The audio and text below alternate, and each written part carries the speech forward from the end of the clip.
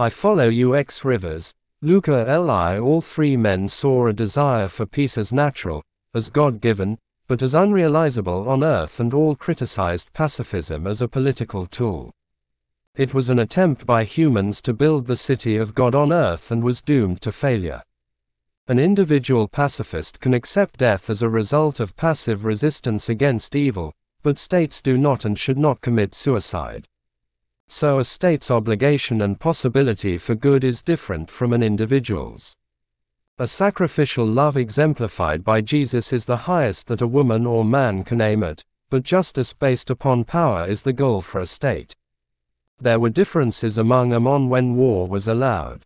Luther argued that the kingdom that fired the first shot was always in the wrong. That is, he made a qualitative difference between power in peace and power in war.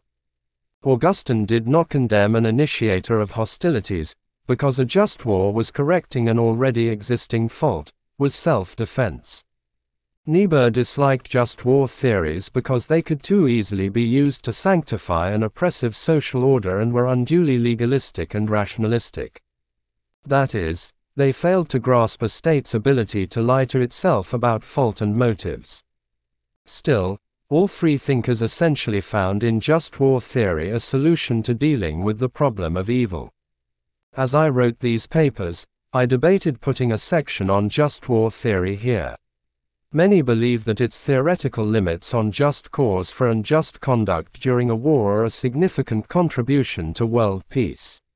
Whatever the strengths of the theories of fault, immunity of civilians, and proportionality, the historical record shows that sin overwhelms the restraint required.